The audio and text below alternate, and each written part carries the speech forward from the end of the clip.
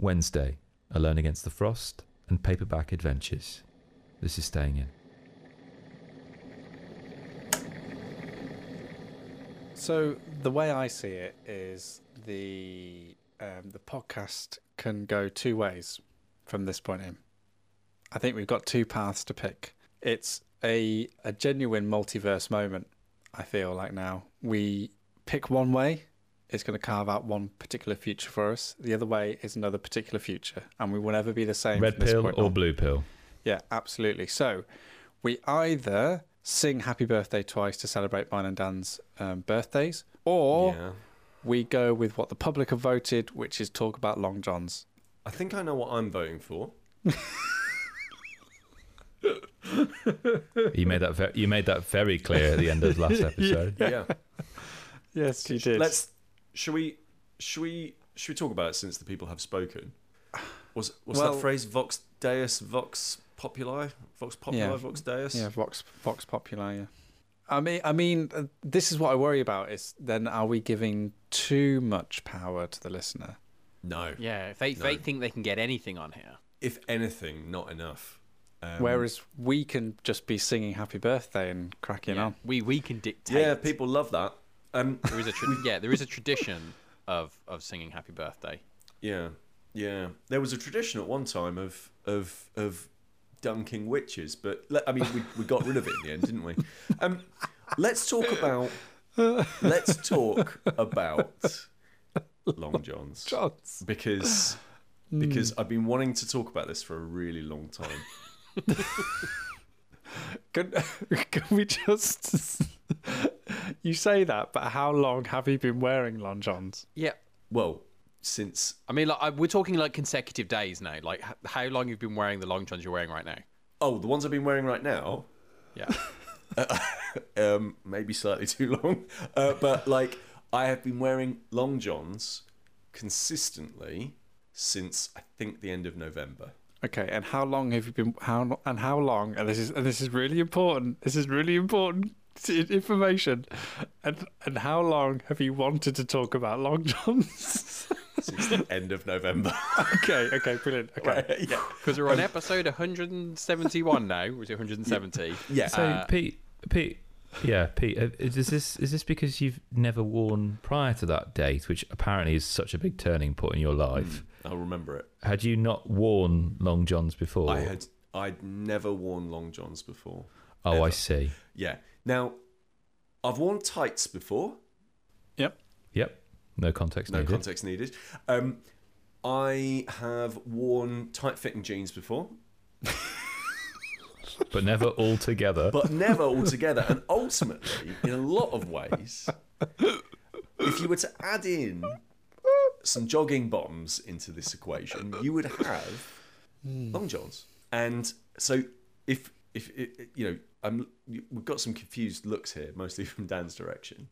Long Johns basically is a form of underwear, right? But they're not pants. They go above. Isn't it just one word, underwear? You just created two words out of one word. But they are they are clothes that go under other clothes, but they're not underwear. They're not like capital U underwear, right? They're not like pants, right? Yeah. Sam and Dan, I'm sorry, Pete, to interrupt you there. I'm picturing, the Long Johns that are worn in westerns, which has got a flap at the back. Yeah, absolutely. That's what I'm picturing. See, I was thinking more like of a woolen pair of like wrestling tights. That's where my mind was going. That is a little bit closer to what you should be. Okay. Less old prospector and more wrestler. Old wrestler. Ultimate Warrior. yeah, Ultimate Warrior. So I've only just started getting into them, and the reason I've been getting into them, and I mean it's that a weird getting into thing them, to be getting into. I'm not getting gonna lie. into them in the same way that I've got into comic books or movies. Like I'm getting into Long Johns because it might have been one of you lot actually that said it. It might not have been, but I heard a phrase recently that I really love. Right, we have cold winters in Britain because we're basically the same level of we're at the same height of the world north, right, as Finland, right? There are bits of Scotland that are really high up. They are really getting quite close to the Arctic Circle. and it gets cold. Meteorologically speaking, yes, Yeah. we are as high as Finland, but we have the Gulf Stream, which means we don't get as cold as Finland. I just want to point that out. And also, Pete, you live in the southwest. Yeah, no, I'm well aware. So you're closer I'm to well the aware. equator than all of us. Any of us. Yeah. Also, I get the full force of the Gulf Stream as well. That's the best thing about where I live, right? It's tropical where you are. So while we've got the Gulf Stream, and it's touch and go if we're going to get to keep it, but while we've got it, it is still quite chilly, right? It takes the edge off, but not enough. And I heard this great phrase the other day, which is heat the body, not the room, right? There's a cost of living crisis. Cosy lives, folks, as apparently the young people are saying now. Cosy lives. Which, by the way, I heard unironically said outside in public the other day, and I was very upset that I heard that actually being said. And because of Cosy Lives, there's people who want to cut down on their energy bills, and you want to do that, and you want to be more ecologically friendly and environmentally conscious and all that good stuff. So I decided to try and warm the body and not the room. And Long John's, what I realised is Long John's was the final piece of the puzzle. Okay. Because You had everything but. I did. This is the piece of the puzzle. I have a hat that I can wear when it gets really, really cold in here, if I want to, in my office. Yeah. I have fingerless gloves, so I can do my tippity-tappity typing. I can put on T-shirts, but for the longest time... You were naked from the waist down. What do I do? I might as well have been, because every single time I'd be sat in my office and I'd be chilly, I'd be thinking to myself, the rest of me, fine, toasty warm. This part of me can't figure it out. If only they did some form of underwear that I could put onto my legs to keep them warm. And that's where I discovered Long John's. And it has absolutely, since November 2022, it has transformed the way that I live. I've bought 3 pairs. So I just want to, I don't know why I'm doing this, but as I said, it's the future that we picked for ourselves. So let's embrace it. We could be singing happy birthday right now. I was going to say there's an alternate world where me and Sam are sitting there joyfully listening to Pete and Chris sing to us, but alas. But alas. So tell me about, so you've decided, and this is, I'm imagining now that you're on an episode of BBC's Hard Talk. Okay. So you've decided. Equally difficult questions being asked. Yeah, go on. So you've decided to commit to your Long John future. Can you talk me through the next stage of the process? So how do you evaluate what kind of Long John you're going to get, where you're going to buy it from, what is worthy of warming the Willington wasteland? Absolutely. Well. So first, you can I think it's his Long John journey. I think that's Long John journey. LJJ. Hashtag Long John journey. So we're all about to go on one. So yeah, I mean, on my LJJ, I've decided that basically, what would LJJ do? Everybody has their own LJJ, don't they? So, and in fact, actually, the day that you figure it out is called your LJJ day. And we all sing to you. Yeah. Happy LJJ day to you.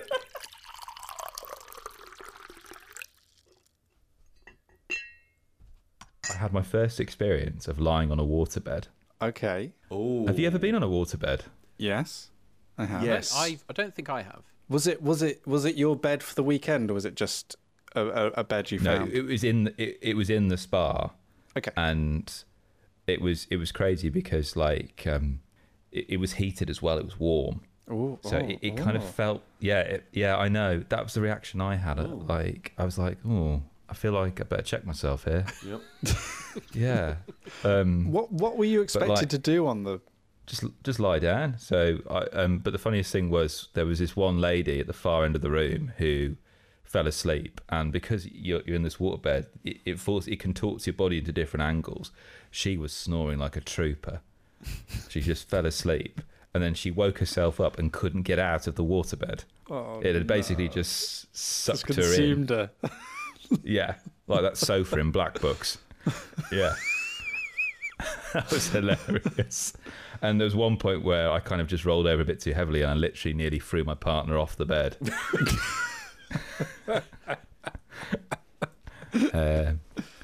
And it was really interesting. They have this decorum there where basically there's this thing called spa talk, where you're meant to talk in a very kind of radio hushed show kind of way. You can't talk very loudly whatsoever, very quietly.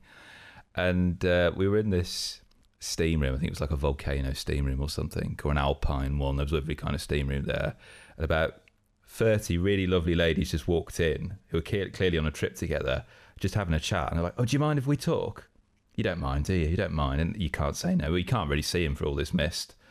And then it just became this lovely kind of conversation that went on there. And there was another bit where there was supposed to be, again, a silent, relaxing reading room. And these two people next to us were proper spilling the tea. And I was about to say, "Do you mind? Spa talk." But no. Just point to the But side. no. pointing at the sign on the wall. I looked at my partner and I was like, "Oh, actually, this sounds really." God, we're like, "I need popcorn here. This is incredible." They were talking So you about how, were nebbing. yeah, where like one person, they were talking about how somebody they knew, Yeah. a relative had died, and their housekeeper had forged a will saying that they were their partner to get their. I know. We were like, "Oh my word!" Spa talk. That's like a spa Knives talk. Out film. Yeah, that's great spa talk. Yeah, so because we were reading at these books and we weren't. I could tell my partner hadn't turned a page for about 30 minutes. I knew that she wasn't reading; she was just listening. Yeah. Making notes. Wow. I love going to a spa. And I realised the other day, I always used to say that I don't like gossip. I don't gossip at all. But I do you know what? I do like a good gossip. I love gossip. Everyone gossips. I gossip. Everyone I know does. exactly. Yeah. And again, it's one of those hideous, horrible, gendered things that we don't gossip. Of course we course bloody we do. gossip. We do. Men do yeah. it. Of course Men we do do. it. Men do it. I would argue more than women. Like, Oh yeah, me and Dan and Sam always talk about you, Pete. yeah, exactly. Like, yeah. They're always talking smack. Oh no, like it's so important. It's so important. There's something positive that can also come out of gossiping. I think, genuinely. Well, yeah, because if you think about it, like playing an RPG is just gossiping with rules, isn't it? Exactly. Then I guess you could say I've been talking to myself recently. Look, I threatened to talk about it on the last pod, and now I'm going to do it. I don't think it was a threat. It was just an outright dictation. I think. I mean, when I was a said it, diktat. the faces were not particularly keen on the idea, but I'm going to talk Yeah, about but it it didn't put you off. No, it didn't. Because You just waited for an extra person to be here. Yeah, exactly. Yeah. I've been playing Call of Cthulhu again. This time, I've been playing the final of the currently published Alone Against solo Call of Cthulhu adventures. So we've talked about these before on the podcast. Alone Against the Flames, Alone Against the Dark, Alone Against the Long Tide, Johns. and now, just like Long John's will help you do, Alone Against the Frost. Oh, not Dan. Yeah. Hello yeah, there. yeah, it's a book about me and Dan. Taking him down. Taking him down. So basically, for those that don't know, Alone Against the series is a series of game books. So remember, choose your own adventures. Turn to page 7. Oh no, you got eaten by a Gru. It's like that, except for it uses a bunch of mechanics from the Call of Cthulhu games. So D100 percentile system, roll under. So you have out of 100 an amount of skill. So if you have like 60 skill, you are an expert in whatever that thing is. So that might be like archaeology, let's say. You have 60 in archaeology. Then you take a D100, which is just 2 D10s, 2 10-sided dice. Roll that. One of them is the tens number, one of them is the single digits number, and you roll under that 60, and that means that you pass the check. So if you are 60 good at something, that means you have to roll underneath it. So it does mechanics like that and some other bits and pieces, but that's the big thing that it really brings, that these games really bring with it. They were originally published, a bunch of them were originally published in the 80s, and the re-release of them for Call of Cthulhu 7th edition, which is what I've been playing, they basically took those originals and have updated them and done a really good job. Like, not just like reprinted them, but actually taken some time to do some work on them to make them more modern. So they're still all set in their exact same, spaces, and like it's still like 1920s ish for the most part. And this one, Alone Against the Frost, is about the Canadian wilderness, and you play a researcher from the Miskatonic University, because there is only one university in the Call of Cthulhu universe, apparently. And you are out there to investigate the stories that have been told about the locals. Apparently, it's a very dangerous place to be, and some very horrible things happen out in these woods. And from there, you go out there. You have some fellow investigators that go with you. They're your students, and they might be used to help you with some roles, for example. And then stuff happens, which I won't spoil, but it's bad because it's called Cthulhu, obviously. This was originally published under the name Alone Against the Wendigo, and they changed the name as part of the modernization process. And I did not know this, but apparently the Wendigo has quite a bit of religious or cultural connotation that I'm just not aware of. I totally was not aware of that. So they've changed it to Alone Against the Frost. That's more thematically, compared to the other books. Yeah, absolutely. And unlike Alone Against the Dark, which is a kind of world-sprawling adventure, or Alone Against the Flames, which is very, very small in scale, this one feels kind of mid-size, but feels a little bit more like you're going off on expeditions. So it's kind of like a central hub, and then you go off to different spaces, and you try and almost push your luck. So wherever you end up going, you are going to run into trouble, and it's about pushing your luck for as long as you possibly can and staying alive while you do it, and then returning to the university and publishing your work, and depending on what you did will depend on the kind of ending that you get. It was written in the 80s, and it was written by Glenn Rahman, and it has Gavin Inglis has also been involved in it, and I think Gavin did the redo of it, basically. It's incredibly well written. Like, it is genuinely some really spooky writing. Like, there's some really horrific writing in there that is... I was reading this. I was playing this by myself, sat in my long johns under a blanket, trying to keep warm. And there are just little throwaway lines in here that are really unsettling. And it's that kind of writing where you read past it, and it takes your brain a moment to catch up with it. And then you put two and two together, and you think, "Oh, that's actually horrible. That's a horrible idea." Brilliantly executed, and it's fantastic. The artwork is very, very good, as well, as you would expect from a Chaosium published title. I think this was the last one to be published, or it might have been Alone Against the Tide. Either way, lots of good art in here, lots of good photography from, a lot of photography of things that are kind of out of copyright, which is something that Chaosium tends to do a lot, which I think looks really, really good. And some really lovely updated art. And I really like this idea of... So he plays Dr. Nadelman, and one of the cool things they did with it is they made the character male or female. So there was a lot... the original version of this was like very masculine, very, very male. Whereas there are a lot more female characters in this one now, which I think is a really good move.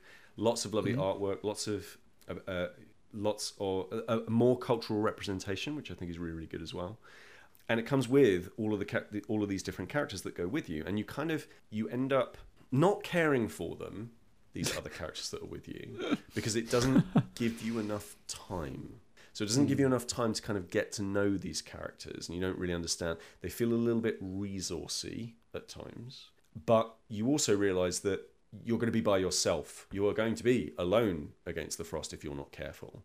And so you want to try and keep them with you for as long as you possibly can. I really like it. I think if people have listened to my previous recommendation and actually gone and got some of these other ones, I would definitely say that this is well worth looking into. I think this is one of my...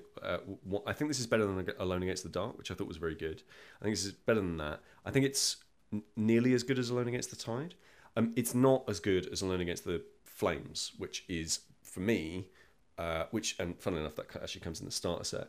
I think that's the best. That's the best one of all, and I think that's the best one of all because of a core problem I think that Call of Cthulhu has at times, or at least Call of Cthulhu writers sometimes run into, and that is that this one is hard, like really difficult, and it uses that difficulty to try and evoke a sense of horror. So first time I played this, because it sort of warrants multiple plays, because it never tells, as far as I can tell, it never tells you you win, it just tells you the end, right? So you will get a different adventure. The first time I played this, I went to 5 different locations and died. Like, that is 5 different turns of the book, pages in the book, and died. It was difficult. And I thought, oh, okay, maybe I got unlucky there. My second turn on this, I lasted 3. Like, it was really, really difficult. And I think that one of the core things, I think we've talked about this before, but one of the things I think that Silent Hill gets right so well, and other horror of that kind of ilk, and I think the thing that Alone Against the Flames gets right so well, is that it leaves you alone for long enough that you think, I'm on a roll here, I'm going to try and keep myself alive here. And it's so well balanced, or at least my playthroughs of Flames were so well balanced, that it's very difficult for you to die, but you always feel like you're almost dead. Like, you always feel the peril of, I'm just about to die. And then you either make it through at the end, or, you only just don't get through it, right? Whereas Alone Against the Frost is very much like, if you decide to go down this route, you could just die. Like, you could just take the wrong direction and it's all gone wrong for you. Arkham Horror, the card game, Chris, was like that a bit, wasn't it? In terms of that, those weird spikes in difficulty. Yeah. Yeah. It was like a combination lock, and that's a question I wanted to ask you, Pete, really, here. You mentioned the fact that it feels like expeditions.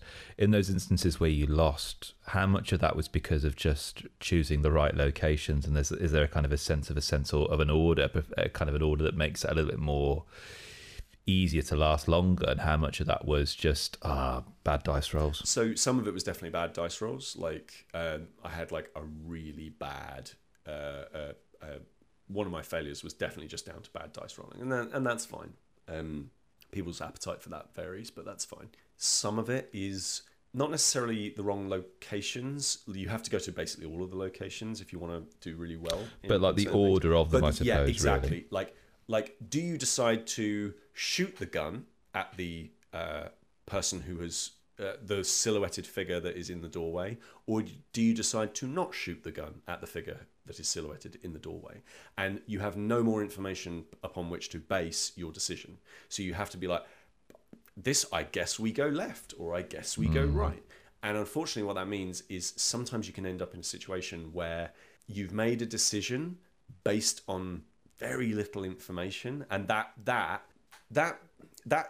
I would say that's bad enough. But then when the punishment is death, or you're not really going to make it out of here now, that's really galling. I will say that like the structure of it is short enough that those deaths don't feel as aggressive as they do in something like Alone Against the Dark, where those deaths felt mean, like oh gosh. But the thing that keeps me coming back to it is the writing. Like, the thing that kept me there was, because it was really frustrating at times, but the thing that kept me there was absolutely the writing. The way that Glenn Rahman, who wrote the original, describes the Canadian wilderness is beautiful and desolate and haunting. And the way that he describes trying to forage and survival and injuries, the way that he describes injuries is horrible, but really entertaining, really really spine tingling. Can I perhaps ask a question that's somewhat broader than just looking at kind of Alone Against the Frost? This may pain you to hear, Pete, but I've never read any Cthulhu at all. Nothing like that. And like, it's such a major part of kind of the so-called geek culture that we are all part of and all engage in. That it's such a big part of that kind of like, I don't really kind of ask about it because it's kind of like, I should know about this, but I actually don't. So what I was just going to ask you is kind of, there are 2 things that I know about kind of Cthulhu and Call of Cthulhu. One of them is that you love it. Yeah, that's one. And the other thing that I think I know is that it's about a big octopus monster. Right, no. Okay, no. so see, this is where I thought I may have been mistaken, because a lot of the things I hear about and like you're talking about there don't sound very big octopus monstery. Squiggly. I do. One thing I do really want to watch is the series with Jonathan Majors called Lovecraft County, I think it is, or Lovecraft Country. Really want to watch that, and I did see in the trailer there is a big giant octopusy monster thing in that. Yeah. So what I wanted to kind of ask you is like, what is it about Cthulhu that gets you kind of so much? So you're absolutely right. Cthulhu is a huge part of geek culture, I would say. I would say that Lovecraft is actually the bigger influence. And I think they are separate. So Cthulhu is a bit of a meme, right? So the actual like squiggly guy, that's Cthulhu, green monster, lives under the sea, all that sort of stuff. Will be awakened when the stars are right, all that nonsense. Lovecraft created the mythos and created Lovecraftian fiction and weird, like really pushed weird fiction. Didn't create weird fiction, but really pushed this subject called weird fiction forward. And basically the thing that he was most interested in was things like cosmic horror. So this is the idea that, and this is what I love about it. So the thing about cosmic horror is the idea that the universe is an uncaring, hostile environment. Science will only let us figure out that it is an uncaring, hostile environment. We shouldn't try to understand this thing because we will never understand it. There's a very good quote at the start of the Call of Cthulhu 7th edition book, and it's the thing I think really encapsulates what this is all about. And it's from one of Lovecraft's books. And the quote is, "The most merciful thing in the world, I think, is the inability of the human mind to correlate all its contents." And basically the idea is that we are essentially just ants to a whole bunch of different stuff that goes on in the universe, in this Lovecraftian universe. And it isn't that... So Cthulhu is often like Cthulhu or Nyarlathotep or Yog-Sothoth or lots of these other gods and creatures are all... They're very often in pop culture, like they really care about humans, like they really care about like killing humans. But actually, the way that Lovecraft wrote about them, they don't even know we exist. Like that we are literally like ants, like accidentally getting stepped on by us, right? Like we just don't know they exist. They just don't know we exist, but we know that we can know that they exist, but our minds can't contemplate what they are without going mad. And that's kind of where sanity comes in with Call of Cthulhu.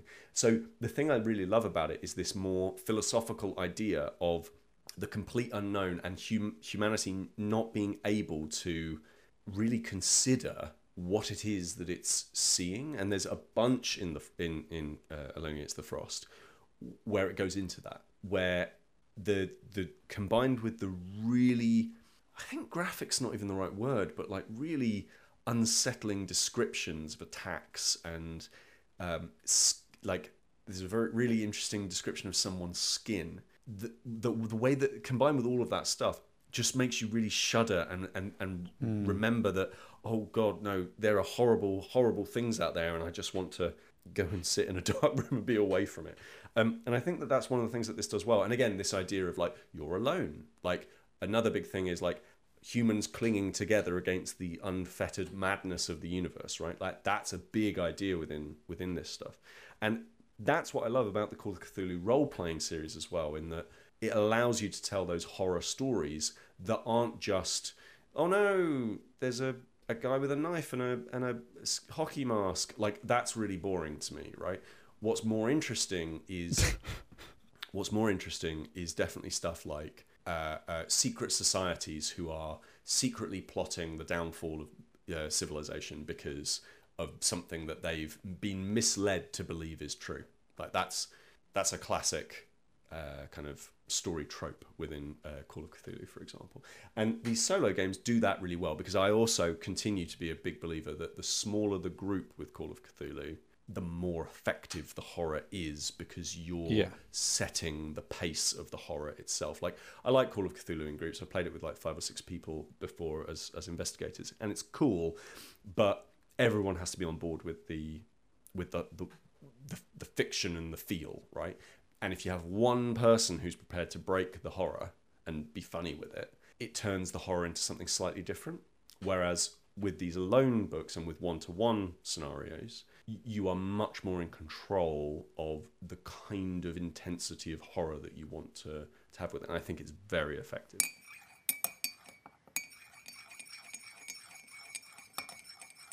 I've also actually been playing with myself recently. Sam, how long have you been waiting to make that joke? Since I started. Well, you've been talking about Cthulhu. I mean, to be fair, Pete, about you made the exact minutes. joke, so you can't say anything. But yeah, I've been. I had a lovely week off from work. It was half term, and I got lots of stuff done. I finished all 6 volumes of Paper Girls. Thank you, Chris. I Pleasure. finished the first volume of Batman Eternal. Thank you, Chris. Pleasure. And I genuinely just felt guilty for having lots of Chris's stuff, so I spent a week just. I mean, I've got your copy of Horizon Forbidden West, so Yeah. I was in CEX the other day, and I thought, oh, those prices are tumbling down.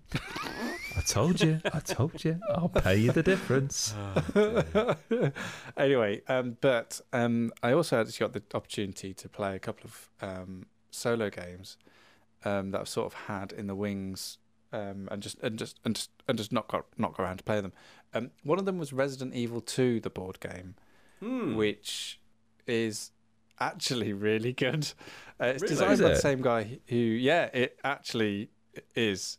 It's designed by the same guy who made Horizon Zero Dawn, the board game, Sherwin Matthews.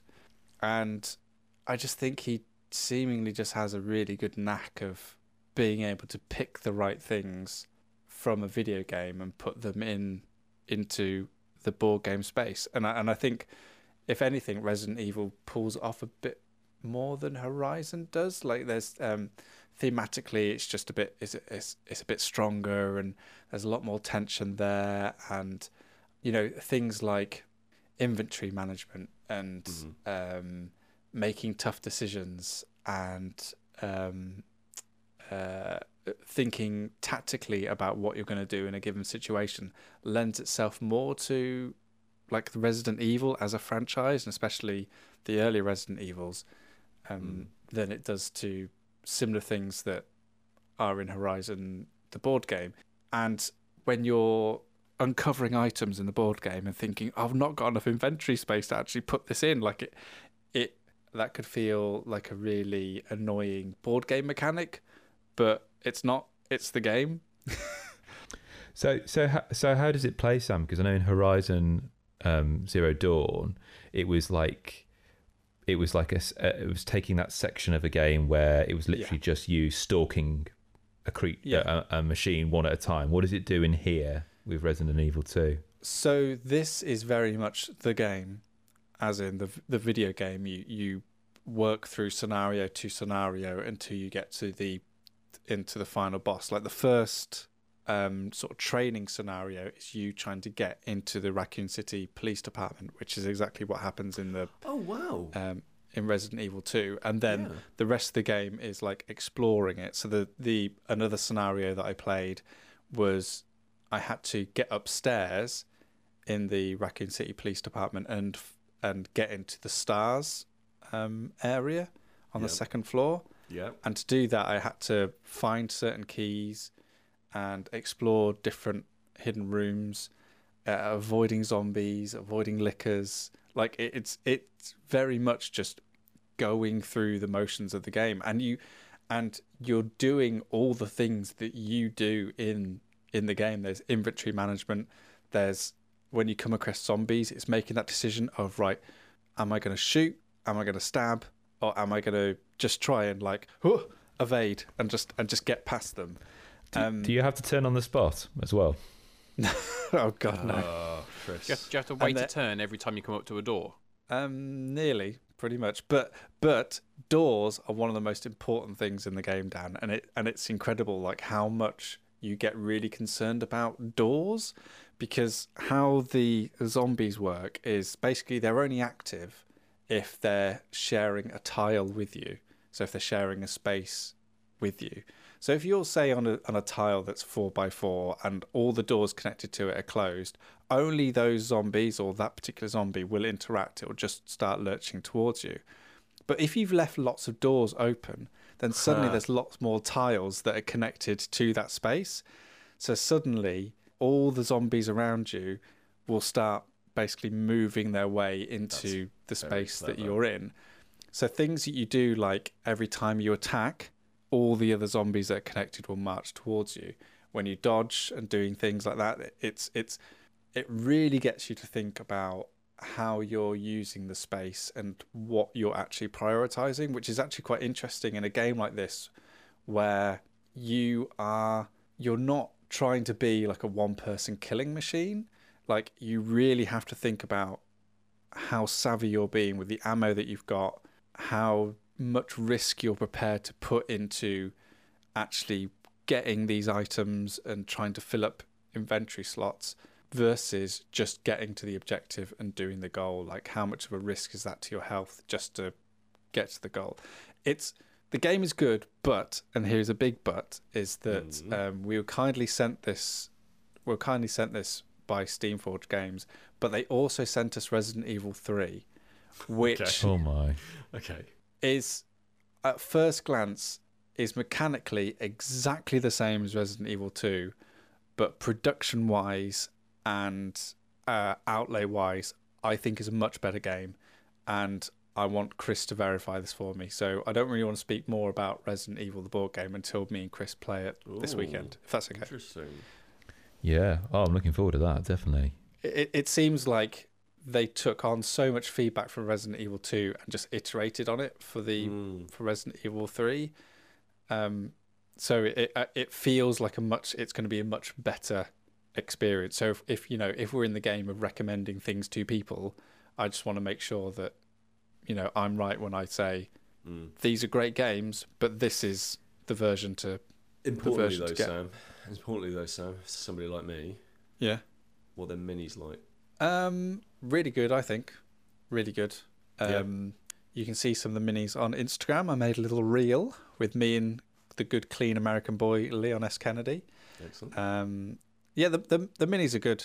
The zombies are really evocative. The lickers look like lickers, and the zombies, have different poses. The female zombies seem to be quite sexy, which I don't really get, but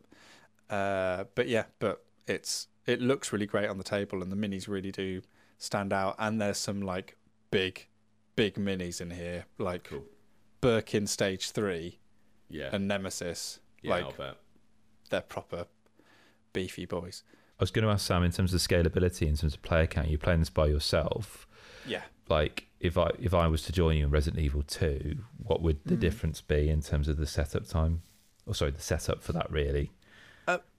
No difference really. In fact, I was enjoying the solo experience, but one of the ways that the game works in terms of encouraging that cooperative play is that certain characters only have proficiencies for certain weapons. So Leon S. Kennedy isn't good enough to have a bow gun. Fair enough. And the bow gun is great because it can hit multiple enemies in one attack. It pushes them back as well as hitting them, but he just can't. He hasn't got the fingers for it. Fair enough. But if I was playing with someone else, then we'd have a lot more of a spread of weapons and mechanics within that to play with. In terms of setting up, it changes nothing. It's just an extra mini on the table and a little board in front of you as a player. But I think that the way they thought about it and implemented it is actually really good. And it doesn't actually change much the setup in terms of there's not more creatures on the board. What actually happens is, which is a bit like Pandemic, is you end up drawing more from this thing called the tension deck. And the tension deck is something that you flip over after every turn, which either can be something like all clear, nothing, fine, or it can be 2 zombie wolf dogs jump through the window and now suddenly they're in the room with you. So because you've got more players, you're drawing from that. Right, I see. More often. That's nice. There's an elegance to that. Yeah, but it wasn't the only solo game I got around to playing. The other one I played was something that I backed on Kickstarter a long time ago. Now, so is this one of your Kickstarters that actually came through? It is. Yeah. Yeah. So, sunk cost fallacy alarm here about this. Yeah. But it was a Kickstarter that I just could not back because A, it's been designed in part by Tim Fowers. Oh yes. Hello. Legend. The legend. And B, it was a board game inspired by Slay the Spire. That's cool. So, if you guys have all played Slay the Spire, haven't you? Come on. I have not played Slay the Spire. I have not played Slay the Spire. I have not played Slay the Spire, Oh. but I am very well aware of how great it is. And every once in a while, I hover my finger over the purchase button on the mobile version, and I'm like, Yes. should I? And then I just No, I'll buy another pair. I'll buy another pair of long johns. Yeah, exactly. Fair. Exactly. We should. Slay the Spire was one of my favourite deck building games, usurped only by Monster Train, which kind of scratches You lost me. a different itch for me. But Slay the Spire was a deck building game where you're basically working your way up this big spire to kill a boss at the end, and it's a roguelite as well, which means that as you're playing the game, you're collecting items along the way, which makes you a bit more powerful, makes you more effective in battle.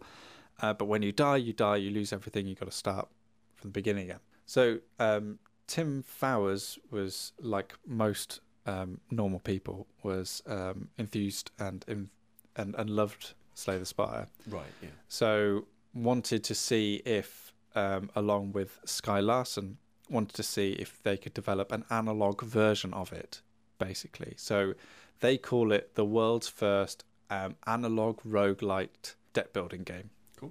And on the most part, they've really succeeded. And it's a really interesting proposition. So the game is called Paperback Adventures, and it's a hybrid essentially of Slay the Spire and one of Tim Fowers' earlier games called Paperback, which is also one of my favourite deck building games. And Paperback was a game where instead of deck building in the same way that you would do with Star Realms, so therefore building up a bigger and bigger army that's more powerful and, you know, has more weapons and does more damage turn by turn, and your stuff that you're buying from the shop is creating synergies, and you know, you're just building on until you like wore your opponent down. Paperback did it all with letters. So when you're buying stuff from the shop, you're buying more letters to add to your deck. And when you're fighting each other, quote unquote, you're actually doing it with words. So if you make a longer word, then you, quote unquote, done better than your opponent. You can buy more things from the shop. You can get more victory points. Yeah, it's an incredible game. So what Paperback Adventures does is it takes that theory but applies it to Slay the Spire. So what you have on your turn is you have a character who comes in a separate box. So you have the core box, and then there's 3 separate boxes. Each one is a character, which is just like Slay the Spire. When you start Slay the Spire, you select a character, and those characters will perform in certain ways. Some may be more defensive, some may be more attack-minded, some may be a hybrid of the two or use powers in different ways. And then you've got an enemy in front of you. And the great thing what Slay the Spire did is it had this mechanic where you always see what the enemy is going to do to you. So you know when the enemy is going to attack, you know when it's going to defend, you know when it's going to use certain powers to attack you. So you spend your energy anticipating and reacting to what the enemy is going to do to you on that turn. And Paperback Adventures works exactly the same way. So for example, right, the enemy is going to block 5 this turn and then heal 2. So maybe I don't want to attack, maybe I want to like build up energy, or maybe I want to attack but make sure I'm getting enough attack to get through the initial block. And then on the next turn the enemy is attacking 5, so that means I have to work on building up my block in order to defend against their attack. And Paperback Adventure has all this in. It's for a Tim Fowers production. You can imagine it's all immaculately presented. Yeah, of course. Each the characters and the enemies that you face come in these game trays designed by Game Trays with a Z, and you have these wonderfully chunky and heavy tokens which you use to track things like energy and health and boons and curses. And you have the table is full of all these sprawling cards which represent the shop where you can go and buy things, the archives and the items and the MacGuffins as they're called in this. And you kind of look at it all on your table and you realise, you know, that's why they make video games out of these kind of games, because having all this here, right, you know, makes you realise how much is hidden behind the elegance of a video game, how much is like done in the background. It's like when you play one of these, I had come up a lot this today. Fantasy Flight's take on Civilization. Like It's so massive because you realise and there's so much accounting going on because when you're playing the video game, it's all just click here, click here, click in the here, background. and it's done. Right? Yeah, exactly. Yeah. So there's a lot of micromanaging in paperback adventures, and it takes a lot of sort of getting used to and getting into that rhythm of playing, which is kind of the one thing that Slay the Spire and Monster Train will always have over a board game like this. But it is a delight still to kind of, when it's all finally laid out and you've kind of got it in your head what happens after each turn. It's such a wonderful thing to play. And I think that the actual core concept of what you're doing each turn is really satisfying, especially someone who still is playing Not Words every day, who's still like doing daily like word challenges. Because that's what the game is. It's a word puzzle. You have this deck of cards which have all got letters in them, and each turn you have to make a word, and you use that word to battle the enemy that you're up against. But, and this is the rub, each word, each letter has a certain power attributed to it. And if it's the top card of the word that you're playing, then that special ability gets activated. So that's the first thing that you've got in your mind is, what do I need to do this turn? Do I need to heal? Do I need to buff up my defense? Do I need to buff up my attack? Is there anything else that these cards can do, the abilities to help me this turn? Right, that one's quite handy. Oh, it's an E. Oh, that's going to be difficult with these letters that I've got to try and make a word out of an E, but we'll give it a go. Then the other thing that you've got to contend with is whatever is left on the top of your word at the end of the turn will get fatigued. It'll get thrown basically into a fatigue pile, and that doesn't go back into your deck until after you've beaten the enemy. So you're in a race against the clock. So sacrificing things like vowels and big hitting words or big defensive words right early on might not be benefiting you either. Then the other thing to consider is how you, and I don't really like this word, but how you splay the cards is also critical. Because on the right hand side of the cards is attack, on the left hand side of the cards is defense. So say if I was spelling the word tell, if I had the T at the bottom, then the E on top, then the L, then the L, that's splayed in a certain way where all of the attack is hidden and only the defense is shown. And then the L is my top word. Yeah. But if I put the L on the bottom, then the L on top, then the E, then the T is the top word and all the attack is showing. So that's how the game manages that. Well, what are you going to do this turn? Are you going to attack? Are you going to build up energy? Or are you going to defend? And it also determines what your top card is going to be. And it means that every single turn is critical. Every single turn matters and means something, because it will either have a dramatic effect on what you can do next turn, or it has a dramatic effect on what the enemy is able to do, and then that has an effect on what your character and what their situation is going to be in the longer term in terms of, buying for stuff from the shop, beefing up your arsenal, buying more items, unlocking more stuff. And yeah, the game is just marvelous. It's absolutely solid. I've not made my way past book 2 yet in terms of like how the progression stages works, and I'm playing with lots of things called plot twists, which essentially make the game slightly easier. Okay. But yeah, for someone who's like 238-day streak on Not Words, though that a word puzzle game blended with Slay the Spire is kind of like exactly, in my wheelhouse at the moment. It's superb. I watched Wednesday. Well, I'm actually three episodes of the way through Wednesday on Netflix. Okay. Which has a really interesting kind of pairing in terms of its creative team. On the one side, you've got Alfred Gough and Miles Miller, who did Smallville back in the day. Oh. Paired with Tim Burton. Okay. Well, you can't have everybody you want on a project, right?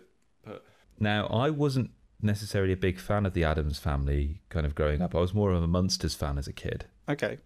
I love the Munsters. Yeah. And so I'd kind of put off watching this for a while because this came out last year. As I said, it's on Netflix. And I thought, is that going to be a really interesting thing to watch? Taking a character who, admittedly, I really like the character of Wednesday Addams from the Addams Family and giving them their own kind of spin-off. And everyone kept raving about this series online. And my students really liked the show. And I thought, I'll give it a watch. And it has that same kind of biting, sardonic, deadpan humour that I love that Wednesday Addams gives. Yeah. And there's some fantastic one-liners in this series alone that I've experienced. Like, I don't bury hatchets, I sharpen them. Which is just delivered in this wonderful kind of deadpan way. And it's Jenna Ortega is playing Wednesday Addams, and they are fantastic in the role. They're brilliant. And essentially the premise is this. They've been expelled from yet another school, and their parents send them to a private school that is the same school that they went to when they were younger. And it's called Nevermore Academy.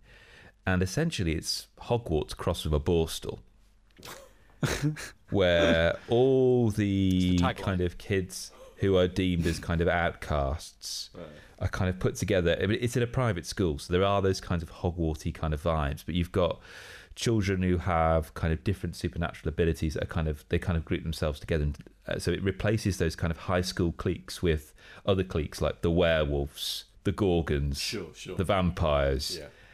And I was like, okay, a high school story, really? Oh, I'm not really interested in that.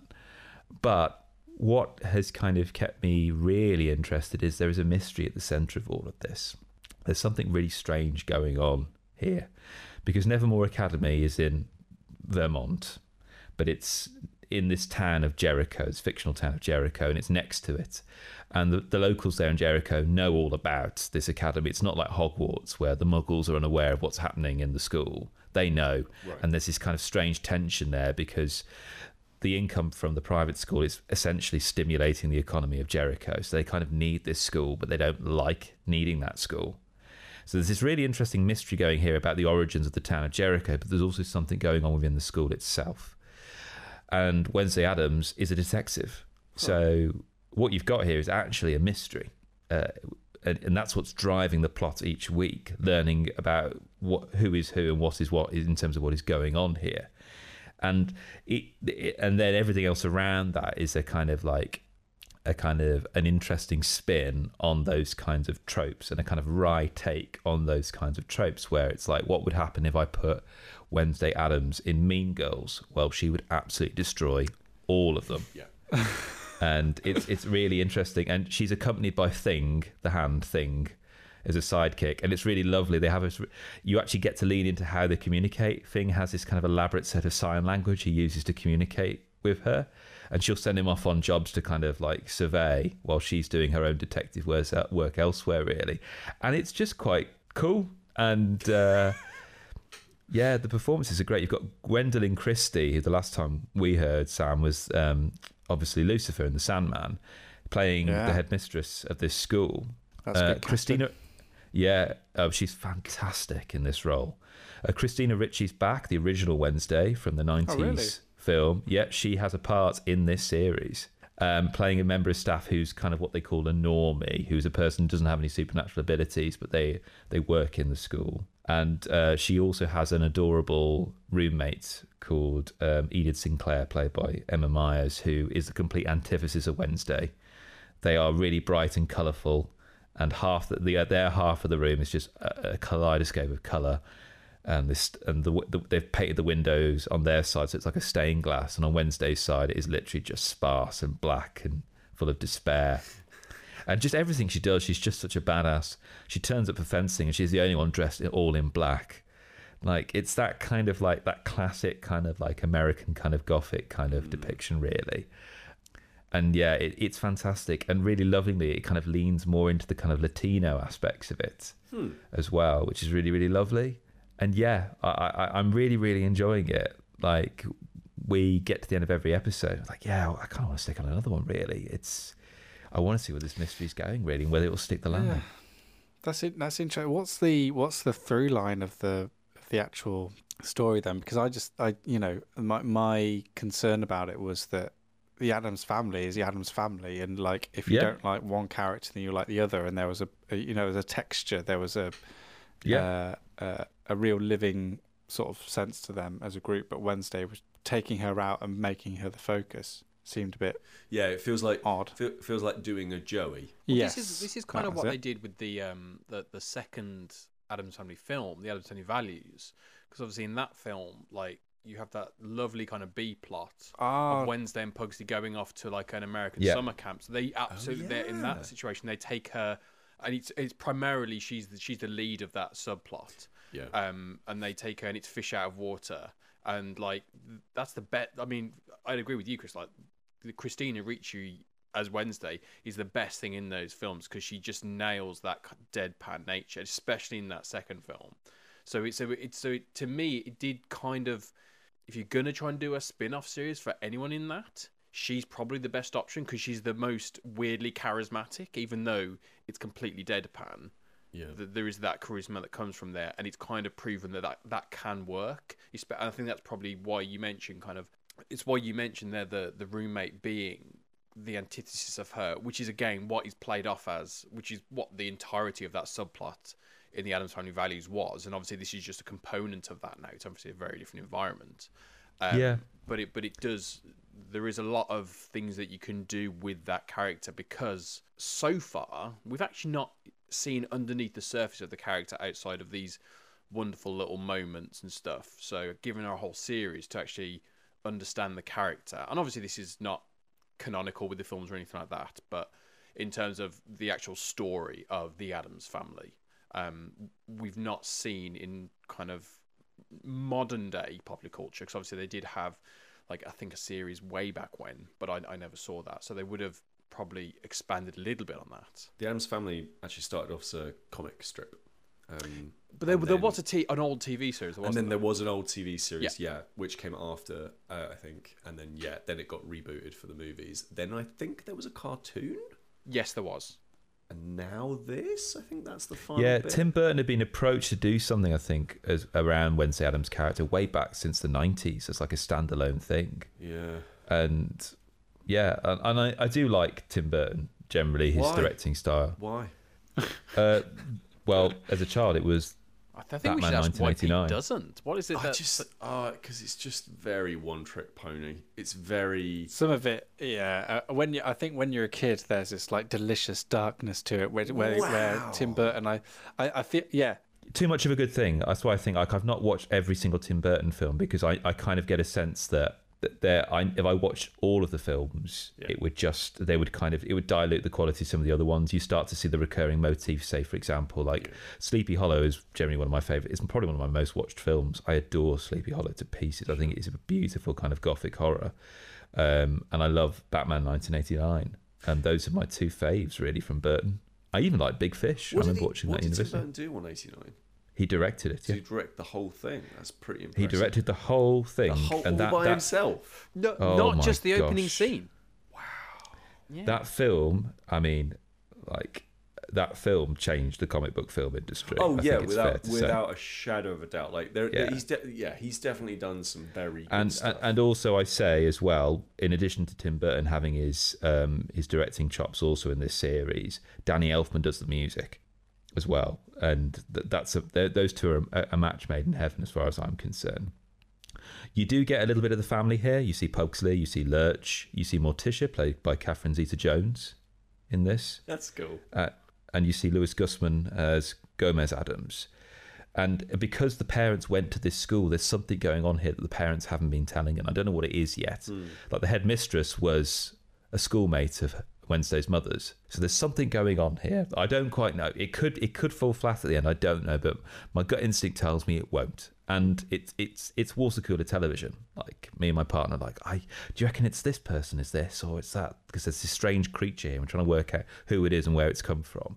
Like, I reckon it might be them because of this, and this. So we're having these lovely kind of conversations in between episodes, which for me is a nice thing to have, like a water cooler moment television, which I haven't really had for quite some time. Water cooler television, probably not since WandaVision, for me personally.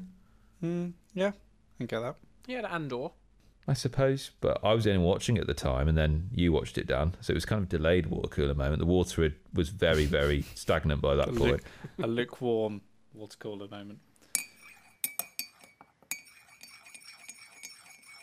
So Dan, what do you think this show would have been like if we had sang "Happy Birthday to You and Me" at the start? I think I think there would have been like just a heightened level of joy throughout. I think starting at that level would have just put everything on a slightly kind of higher reach for us, and then we'd have been able to really just embrace the joy of friends being together and sharing this lovely moment. Instead, we went on a Long John journey. Yeah, Pete, I want to ask you as well. What do you think would have happened with your life now if you hadn't have discovered Long John's at the end of November last year? I think I'd be a shell of a man. Well, you might be. Depends how long it's been since you took your Long Johns off. Long John's off, yeah. Yeah, his literally legs are be kind of hollow inside. withering. A shell of a man. Does that mean if I held you up to my ear, I'd hear the ocean? Yeah. Oh my word. But Sam, do you think we made the right decision? Well, I say we. I think me and you both wanted. No, Solid, absolutely, like absolutely I think not. Pete was the driving force. Yeah, absolutely not. I mean, for me, my birthday is a precious coveted time. I make sure that the first thing I do on my birthday morning, and please, can everyone just picture this, is I get up, get out of bed, and I log on to my work laptop and I book off next year's day off as leave. And that's the first thing I do. I always book my birthday off, and this year, not only yes. did I have to work, but I also had to go down to London to work. So I didn't. I woke up on the morning of my birthday in a hotel. Yeah, but Dan, the fact that you're omitting it for the sake of pity is the fact that you were upgraded to the penthouse suite of this hotel. I did accidentally. So I checked into the hotel the night before my birthday, and they said, "Oh, we've only got twin rooms left, I'm afraid." And I was like, "That's fine. That don't worry, but that's absolutely fine." Went up to my room, opened the door, and alas, the room was filled with someone else's belongings. So I swiftly closed the door. I won't say which hotel this was. Please. I swiftly closed the door and scarfed back downstairs and said, "Excuse me, I don't think this is my room." At which point I said, "Oh, really, really, very, very, very, very, very, very, very sorry." Yeah, I'll bet you are. A new card. Apologised profusely. Yeah. Went back up to my twin room, opened the door, and I thought, they've put me in an office. Like, they've just put me in the an office. cloakroom. Like, for God's sake, I have to get out. And then I glanced to the left and realised I was looking at an office which was adjacent to a large double bedroom as well. Oh my god. And a large hotel. I was like, oh, I'm not going downstairs now. Close the door, turn the lights on, run around. So yeah, sofa table Run around. A part of London without making any Wow. specific things. But yeah, that was a treat. That sounds like it. And if you'd, unlike Pete and Chris, would like to wish Dan and myself a happy, if not belated, birthday, then you can get in touch. Yeah. Staying in Pod on Twitter. Oh, I Facebook, thought you were going to give our personal Instagram. emails. No, Dan, we've got to make them see messages. it. Oh, I see. We've got to make them see it. Or stayinginpod@gmail.com if you want to send an email. Remember to put in the subject line, better friends. And Better friends' birthday boys. And just while I get out from being thrown under the bus, Yeah, go on. I also want to do a bit of a shout out to the listeners who got in touch to vote for Long John's as Yes, being the thank chat. Yes. Yeah, thanks Doing for putting the this Lord's on this work. future course. yeah. Lord John. Lord John. What would Lord John do? He would follow us on all those social platforms, and also Lord John would check out our Board Game Geek curated pages and our curated pages on Steam as well. Well, if you're looking for a birthday gift for myself or Dan, Yep. then everything we've spoken about on there, everything we've spoken about on the podcast features on either of those two lists. Chris, every single time something is mentioned on the podcast that has some music associated to it, he picks a track, puts it on one of our Spotify playlists. So is something from Wednesday going to go on there, Chris? Oh yeah, Danny Elfman's definitely got to be on there. Okay. Which playlist do you think it's going to slip into?